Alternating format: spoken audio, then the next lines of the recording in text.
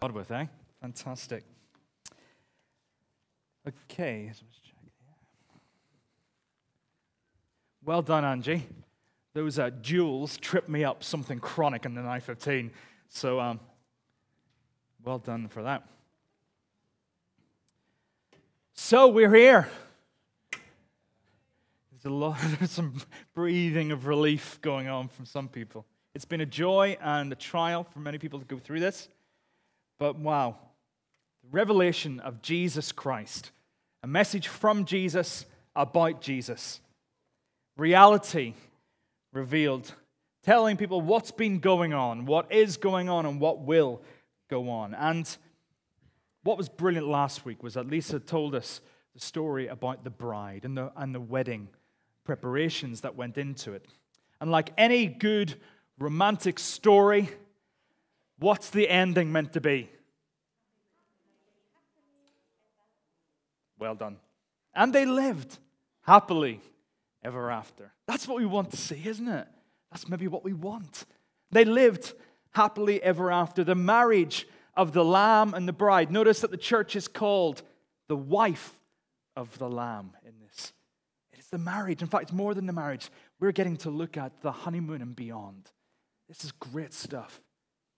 So as we come to the end of Revelation, just a few pointers to remember. That this is a letter. And it was a letter to 7 churches. 7 churches way, way back a number of weeks ago, we looked at the different things that they'd been through. Some of them had done well, some of them had not done so well.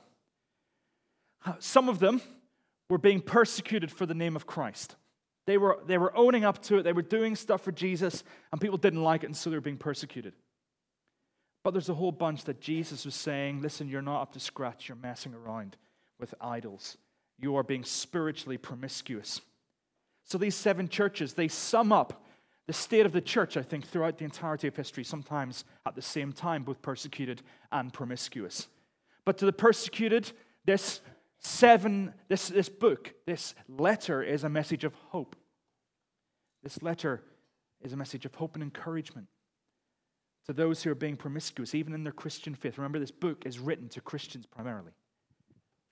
It's a challenge about judgment. To put it bluntly, it's a spiritual kick up the backside that they needed.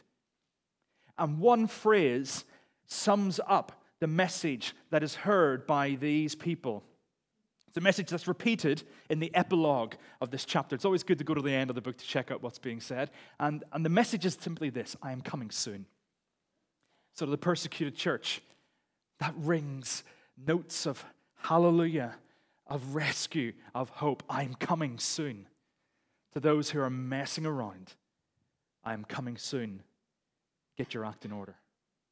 And we shouldn't be complacent about the fact that soon includes 2,000 years of history. We are closer to Jesus' return chronologically than whenever he ascended into heaven. We're getting closer all the time. He is coming back soon. And we've looked at that in some detail. He is coming back soon. This church that he's written to, that John has written to, these 7 churches, they've heard and they've seen what will happen to all God's enemies, the empires and tyrants, the evil, the sinful, sin itself, Satan, the Antichrist, false prophets, tempters and deceivers, and death itself will be destroyed. And now they hear about the wedding. The hurdle that's overcome in every good romance movie and story. The hurdle that needs to be overcome. And the couple are now together. And we hear about the happy ever after. Yeah. So the voice from the throne, first time speaking so boldly, says this: I am making everything new. Now this phrase, new, kainos is the Greek word, has confused people a lot because they don't really know exactly how best to translate it apart from new. But what does that mean? Well, here's some suggestions. Could it possibly be plan A hasn't worked, so let's go to plan B, guys? Or maybe, and this is a bit of an insight into my sermon preps, whenever I preach from one kind of A3 sheet, I'm not sure yet because you'll cry at my writing.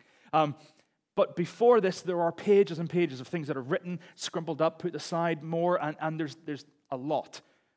It's not like those waste paper bins of I've tried, failed, let's try again, another clean sheet, I'll try again. It's not continuous like that. And it's not like, do you remember the movie Groundhog Day? Where, if you don't know what happens, this guy who's a weatherman in America, he's a bit of an obnoxious character. And Puxatawny Phil, which is a groundhog, which is a big rat, comes out of its hidey hole in the beginning of February, and if he sees a shadow, it's going to be, I don't know, bad weather. I don't know what it's. But in this story, this guy, who's also called Phil, has to keep on reliving the same day again and again and again until he gets it right. So is that what it means? That God is perpetually trying to go over and over again until we get it right? No. I want to share something really exciting with you. I got a new phone. Can I show you a picture of it? Are you sure? You'll be jealous. It's brilliant. It's got a cracking screen. Not I mean cracking screen. It's got a great screen. The sound quality is amazing.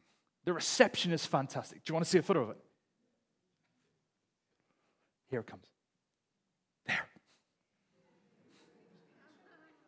I got a new mobile phone. Do you remember that one?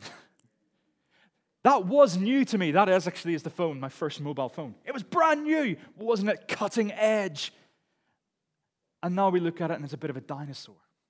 Because new becomes old very quickly. Novelty wears off, doesn't it? Newness fades, scratches occur, and new models with even more buttons, or fewer perhaps, appear. There's something upgraded. The thing is, newness, novelty, it all wears off because it is a consequence of time. Whenever I was doing physics in A-level, we were taught by a guy called Trevor Sales. He was a big, butch, kind of old-fashioned teacher. And first day in physics, he went, "Right, boys, what is time?" We went, "I think it's about 2:15, sir." He did not find that funny. What is time? And we came up with suggestions after suggestion about this. To every one of the suggestions, he said, "No, stupid boy." It was really fun. And then he said, time is a measure of decay. Time is a measure of decay. Happy fellow, wasn't he? But it's true, isn't it? We count down. As soon as we're born, we know where we're going. You know, it's that kind of, as soon as something's new, it becomes old. Things fade. They tend to disorder scientifically in some ways. We are talking about a new definition of newness here, where the newness never fades, where the novelty never wears off. Because actually, if we are in eternity, there is no time. And if there's no time, there's no decay. And we're told there's no decay, there's no death. There's nothing which causes death and decay. It's almost like the Lord has pressed the reset button. You know that factory reset that you're always scared to press in case you lose everything? But it's so much more than the factory reset of eternity. So much more. There is a new heaven because the old heaven has been polluted by Satan. There is a new earth. Unlike those people who think we're trying to escape this evil earth to get to a really nice heaven. That's based not in the Bible, but Greek Platonic dualism. Fancy that. That's a good word, isn't it? That's what that's based on. The earth is so evil and heaven's so good. God says a new heaven and a new earth is needed. There's a new Jerusalem. If you know anything about the Old Testament, you see Jerusalem is a pretty awful place at times.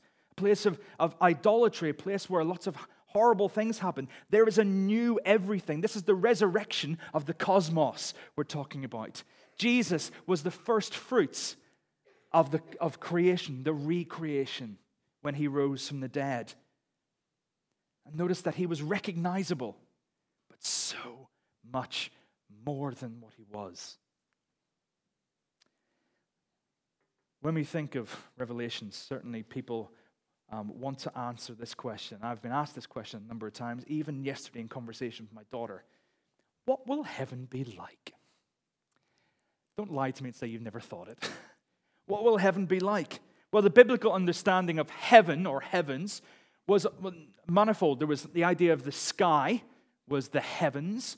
There's the firmament, which was like the stars in the sky. That was heavens as well. In fact, different levels of heaven. Earth was a heaven, the sky was a heaven, and then there was God's space, which was a heaven, a spiritual entity. But when we talk about heaven, let's be honest, this is what we think of, isn't it? clouds. Why? We think of white, fluffy clouds and angelic people floating around with robes billowing in the wind and wings and blonde ringlets and harps and stuff like that. It's like a perpetual Philadelphia advert, isn't it? We want to know what heaven will be like. We want to know ahead of time. Whenever we book, we've booked holiday cottages before. If you go on the website, you get lots of information about the place you're going to, what you can do around the area. Then you get pictures, information about the house. You get pictures of the house, every single room from the best angle to make it look bigger than it really is. You get all these pictures. In fact, then you get its postcode, so you can put it into Google Maps. See the advert there? That's for Ian. And you can zoom in on it and see the footprint of the land. In fact, you can actually put a little yellow man on the computer. You can see actually on the screen what the house looks like, the streets and the shops. Walk down the road. Oh, look, there's a boulangerie. Brilliant. We want to know ahead of time what something's going to be like. A little while ago, there was a movie which came out and a book about a little boy called Carlton Burpo. And his story is that he was dead. And during this time, whenever he was on the operating table, he had what probably people call an out-of-body experience, a near-death experience, where he was in the presence of Jesus. And he came back, and he knew things that he shouldn't have known, and he's written this book. There's a movie, there's a sequel. I don't know how to do that. But lots of people become Christians off the back of it, so fair play. But I read some near-death experience things. Oh my goodness, there's some weird stuff out there. Some really weird near-death experiences. And some of them have been debunked scientifically. Some of them were just false. In fact, at the same time as this came out, there was another lad, published a book, did a movie, all the things, and then he went, actually, I made it all up. Which kind of damaged things somewhat. Or maybe some of these stories, I even talked to someone after the first service, who have an experience that they can't explain. And actually, some of the things that I've heard and read are really quite dodgy. And I wonder whether the enemy likes to whip up a few little myths in people's minds. So they come back and say, everyone has a good time. And there's no judgment. There's no God. But actually, even if the Old Testament and the New Testament pictures of heaven are accurate, even if people do go down a tunnel, which, whatever, this is a new heaven that we're going to be part of. This is a new heaven, a new earth. Often people go to Revelation to find out what is heaven like. And whilst we're told, absolutely, whilst true and trustworthy, this is not an accurate statement about what heaven looks like. These are not the building plans of eternity. So I've got a question. Why do you think we don't find out a great deal about the actuality of heaven? Jesus spoke an awful lot more about hell than he did about heaven. And I wonder whether these help us to understand why we don't hear an awful lot about heaven. Have you played Taboo or Pictionary or Rapido or Charades? Basically, they're all games where you've got to try and communicate something, but in a restricted way. With Taboo, there are some words you can't use. Pictionary, you can only communicate with pictures that you draw. Rapido, it's the same, only with Play-Doh. And Charades, well, that's classic, isn't it? When communication is restricted, it's hard to get the message across. Do you remember one of the first weeks that we did Revelation? I asked you a question, which was, describe the taste of strawberry. You can't, can you? It's like this. It's like that. Describe heaven. Jesus couldn't put it into words, so he said, the kingdom of heaven is like, and he told parables, because we cannot comprehend or compute what heaven is like. It says, no eye has seen, no ear has heard, no mind has conceived the things that God has prepared for those who love him. This is Paul in Corinthians quoting Isaiah. These are the things that God has revealed to us by his Spirit. I've said before, and I'll say it again, because I love this phrase. Heaven is a different color. Go on, think of one. Anyone got a different color in their head that hasn't existed before? Heaven, God's presence, is a different color. Even Paul writes about it in 2 Corinthians. He says, I know a man who 14 years ago went into the third heaven. That was the way of understanding going into God's presence. And it says, and he saw things that are inexpressible. I can't explain. it's like. So maybe we just don't have the words to explain what God has prepared for each one of us. But I'll tell you one thing. It's an awful lot more than clouds and harps. Yeah? Maybe we don't hear a lot about it. It's because God knows that we're a bit choosy and a bit selfish. Do you remember Changing Rooms? The TV program Changing Rooms, where someone would get a troupe of interior designers to come into their house and transform a room from, a drab magnolia-filled cream suite into, purple, vibrant neon and leopard skin print and everything, yeah? And the best part of it, I found anyway, was when the couple would come in and they go, "What do you think?" And they go, "Very nice." And you know that as soon as the camera crew leaves, the magnolia paint is being whipped out. And you know that because they don't like it. I don't know about the traditional images of heaven. I do know that some of them actually make me go, I'm not entirely sure if I fancy that place.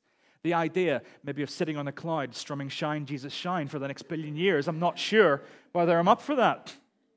But the thing is, whatever it will be like, what will it be like? What will we do?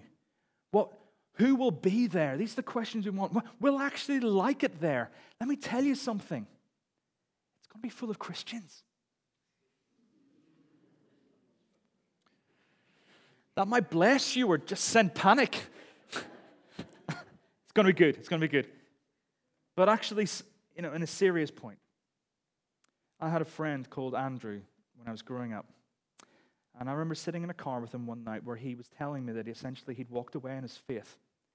And the reason he'd walked away in his faith is because he could not handle the fact that his unbelieving, atheistic family and friends would not be with God. And because of that, he was walking away from his faith. For him, his family, his friends were more important than God. Maybe you don't like the thought of standing on a cloud singing "Shine, Jesus, Shine." That might say, I don't want to be there. I don't like the thought of this. I've read Revelation. I don't like the look of it. That's an idol. Anything that comes in between us and God is an idol. And if anything puts us off wanting to be in heaven, we're missing a point. And we're going to look at that in just a little bit more detail. Because we are given a brilliant, true description of heaven in this passage. A new heaven, a new earth, joined together, not separated by sin, and it's symbolized, this joining together, by the new Jerusalem. And Jerusalem comes down, a bride, radiant and ready for her wedding, the wife of the Lamb. And we're given these descriptions of what it'll be like. And it doesn't look like this. It doesn't look like this city. It actually looks like a cube. Did you realize that when you read it?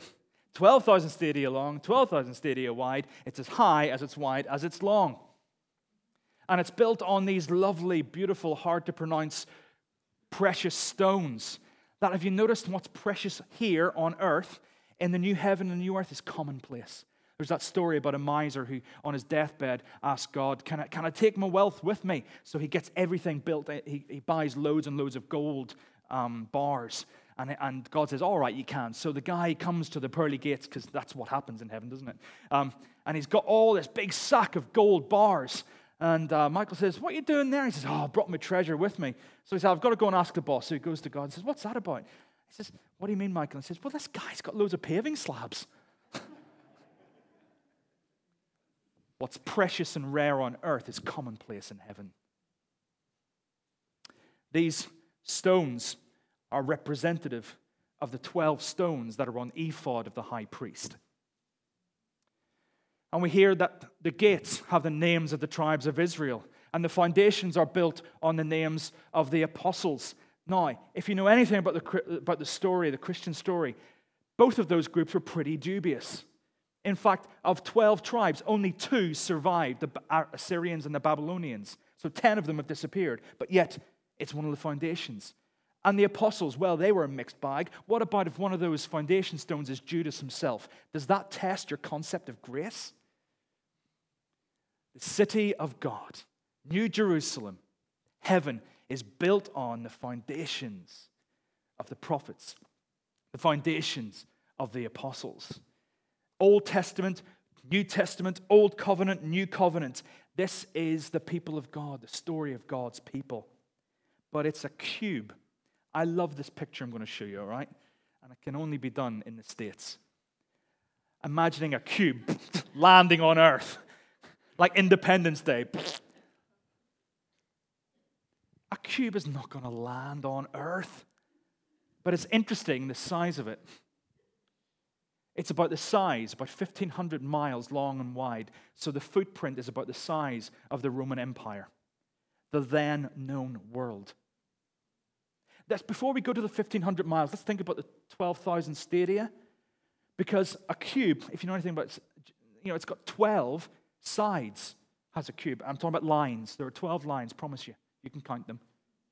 And if each line is 12,000 stadia, 12 times 12,000 is what? 144,000. I've heard that number before somewhere. This bride of Christ, the city of God, this body of Christ is complete. It is full, it is enormous, it is big enough for God's people. But that's not even the key thing. It's not about gold or jewels or how shiny it is or the pearly gates. It's nothing about that. The thing that's important about this description is that there is no temple there.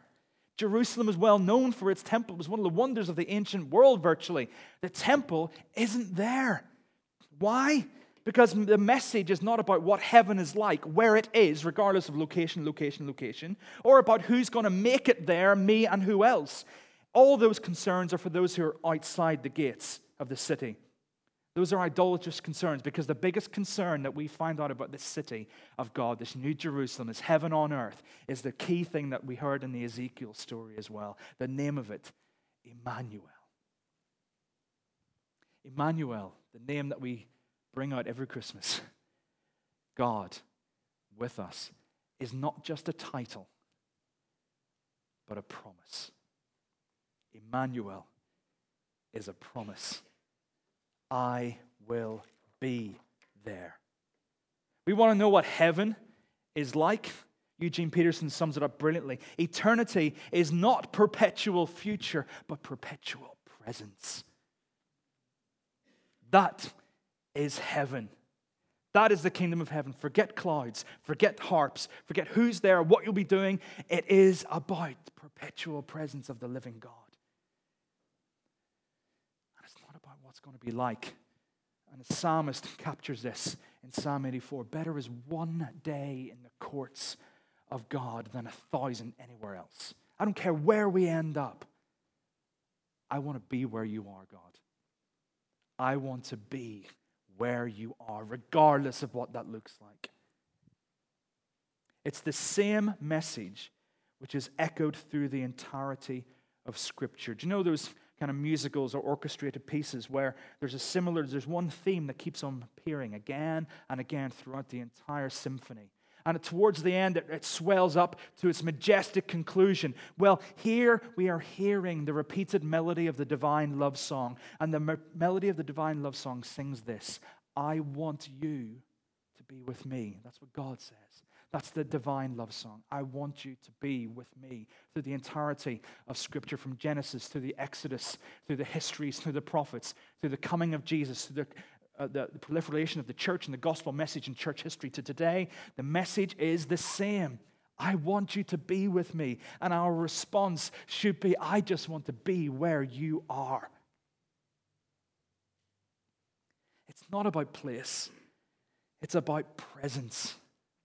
Which is why it is absolutely 100% true to say eternal life does not start when the soil hits the coffin. Eternal life starts in the here and now, right now, when you know Jesus. Eternal life starts now and goes on forever beyond death, because somewhere else in Scripture it says, because your love is stronger than death. It will go on. I want you to notice something. So often we think, because of different understandings of millennialism, we think that Jesus is going to come back and it's going to be a beam me up Scotty moment, isn't it? Beam me up, Scott. Whoa, we're up to heaven. Notice, in the end of time, where does heaven appear? Heaven comes to earth and they meet. Heaven and earth meet. Heaven comes to earth. I want to do a little bit of a journey now. I want us to go back to the beginning of Revelation. You can turn to it if you want. Genesis chapter 1, verse 4. It's the first herald of who this message is about.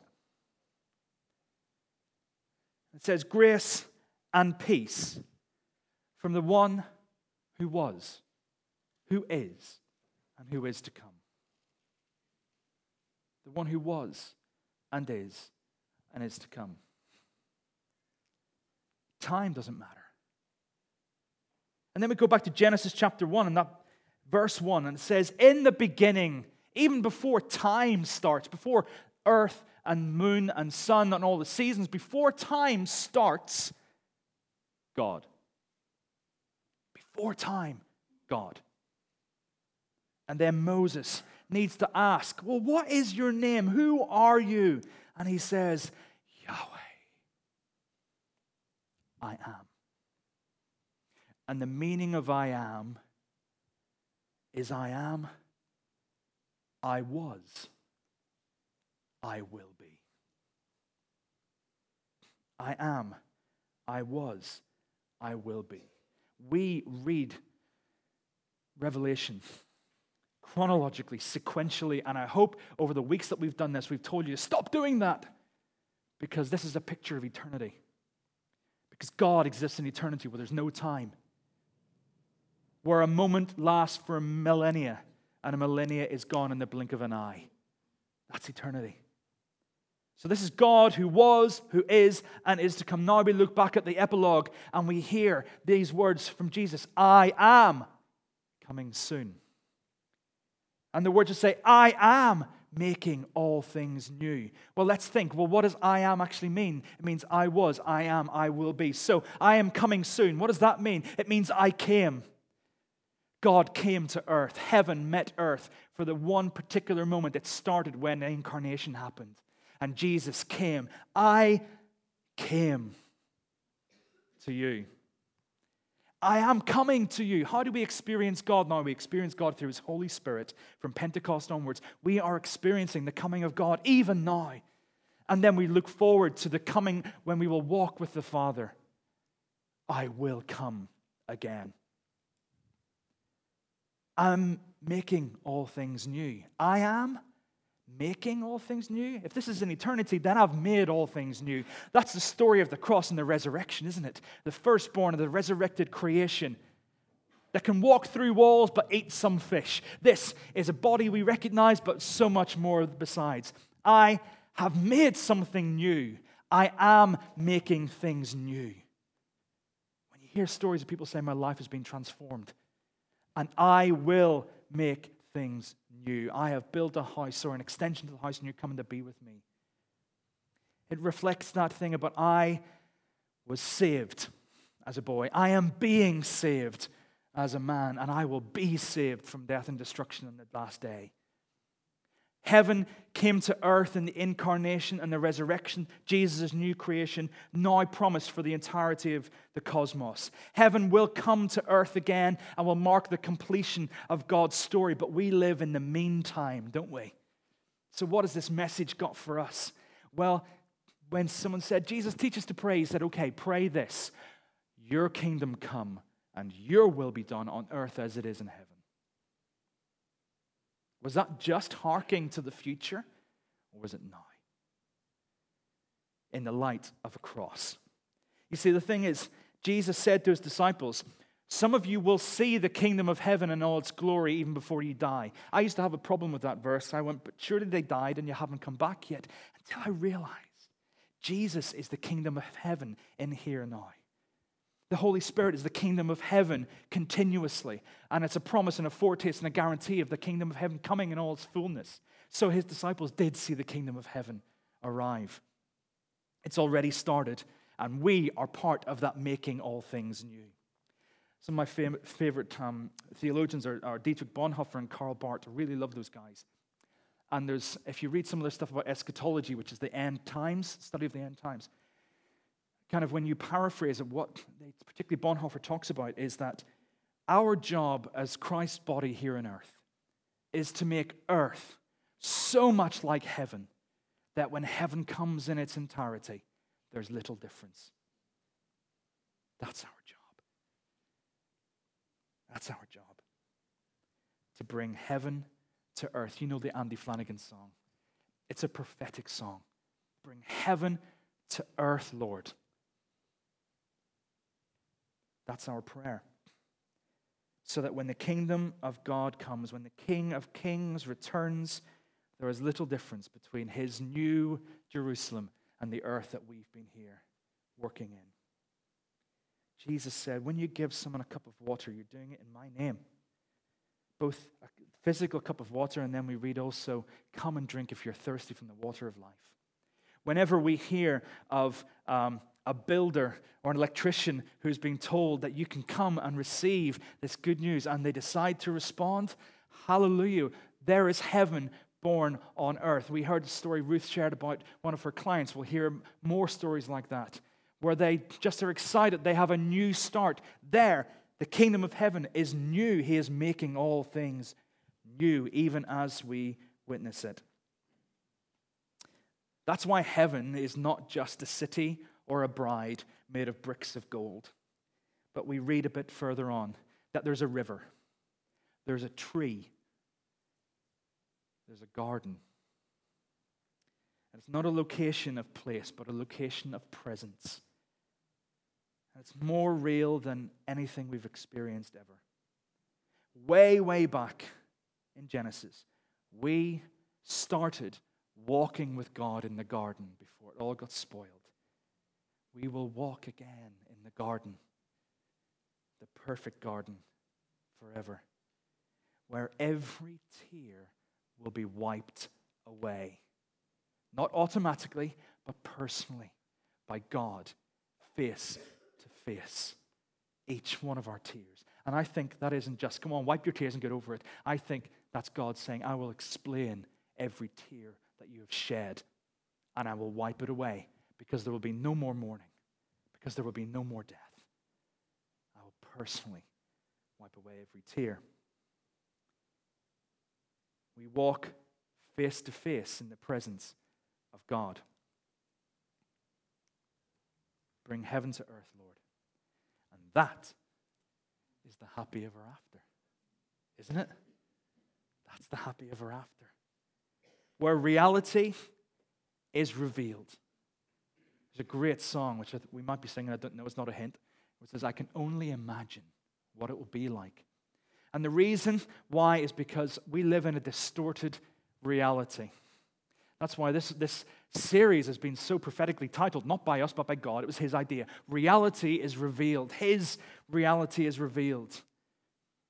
And it's more real than we can possibly imagine. Do you know when TVs first came out, they had those kind of big black and white tubes that kind of took up a room, and you had to turn it on for days before you got a picture, and it was black and white, and then that was taken over by color TV with 4 channels, and then eventually it was, you had to get up and turn them, and then you had remote controls, and then it was no longer that, it was CRTs, whatever they are, and then it was like LED TVs and plasma TVs, and then it was widescreen, small screen, phones, and then they become really ultra-high definition TVs, 4K, OLED TVs that actually surround the entire room. It's 3D, totally immersive, all trying to get the same effect as looking out the window.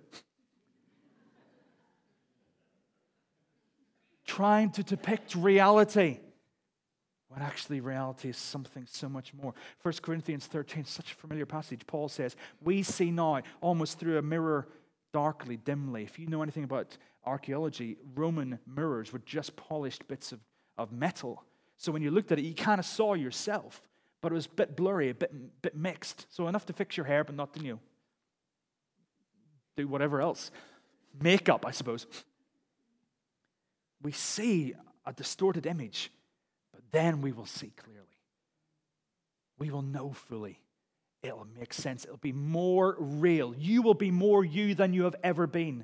A blade of grass will be more a blade of grass than it has ever been. A lamb frolicking in the glade will be more frolicking than ever it has been. It will be more than we can possibly hope for or imagine. But all we've got is our imagination. And so, I'd like to finish with a story. Is that okay? Clearly not. Is that okay? Okay. Are you sitting comfortably? Convincing. Come on, sit comfortably. Great. Then we'll begin.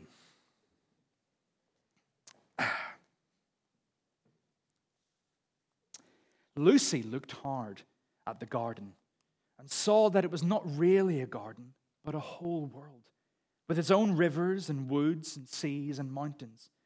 But they were not strange. She knew them all. This is still Narnia, but more real and more beautiful than the Narnia before. It's more real and more beautiful than the Narnia outside the stable. I see the world within the world. Yes, said Mr. Tumnus, like an onion, except that as you go in and in, the circle is larger than the last. And then she could see whatever she looked at, however far away, was like looking through a telescope. She could see the entirety of Narnia, all the way to Aslan's country. And then she saw what looked like a cloud, but it wasn't a cloud, it was a real hand. And she fixed her eyes and she realized, why, Peter, it's England! And that's the house itself, Professor Kirk's old home. I thought it had been destroyed. And so it was, said the fawn. But you are now looking at the England within England, the real England, just as this is the real Narnia. And in that inner England, no good thing is destroyed. The light ahead was growing stronger, and Lucy could see a great series of many-colored cliffs led up in front of them like a giant staircase. And then she forgot everything else, because Aslan himself was coming, leaping down from cliff to cliff, like a living cataract of power and beauty. Then Aslan turned to them and said, "You do not look as happy as I mean you to be." Lucy said, "We're so afraid of being sent away, Aslan, and you've sent us back into our own world so often." "No fear of that," said Aslan. "Have you not guessed?" Their hearts leapt with wild hope within them. "There was a real railway accident," said Aslan. "Your father and your mother and all of you are, as you used to call it in the Shadowlands, dead. The term is over. The holidays have begun. The dream is ended. This is the morning." And as he spoke, he no longer looked to them like a lion. But the things that began to happen after that were so great and so beautiful that I cannot write them down. And for us, this is the end of all the stories. And we can most truly say that they all lived happily ever after. But for them, it was only the beginning of the real story. All their life in this world and all their adventures in Narnia had only been the cover and the title page. Now at last, they were beginning chapter 1 of the great story, which no one on earth has read, which goes on forever, in which every chapter is better than the one before. And at the end of every story, we say, but it's not. This is just the beginning.